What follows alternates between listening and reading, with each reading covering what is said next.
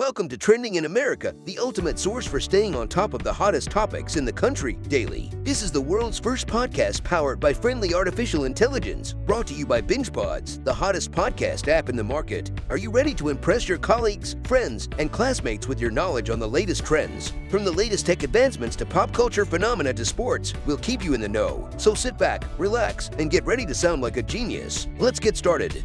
Welcome to the 65th Grammy Awards recap. This year's ceremony was filled with historic moments and unforgettable performances. The awards ceremony this year had some very memorable moments, starting with Harry Styles winning the Album of the Year award for Harry's House. But the real star of the night was a superfan named Reina, a 78-year-old Canadian great-grandmother who got to announce the award and hand him the trophy. Host Trevor Noah invited a group of fans on stage to discuss their favorite artists and why they deserved to win a Grammy. When it was time for the Album of the Year award, Noah approached Reina and asked her to announce the winner. Reina, with a bit of nervous excitement in her voice, managed to announce Harry Styles as the winner to the cheers and applause of the crowd. Styles then reached the stage and gave Reina a hug and a kiss, making her night. Another big moment of the night was the win of Kim Petras, who made Grammys history by becoming the first transgender woman to win a Grammy Award for her work on Sam Smith's hit song Unholy. During her acceptance speech, Petras thanked Sam Smith for his support, calling him a true angel and hero in her life.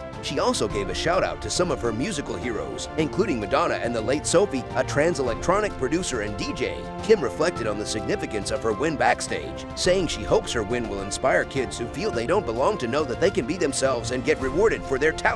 Finally, Viola Davis joined the EGOT club with her first Grammy win, marking a huge milestone in her career. Davis has won an Emmy, a Tony, and an Oscar, and now a Grammy, cementing her status as one of the most accomplished actors of our time.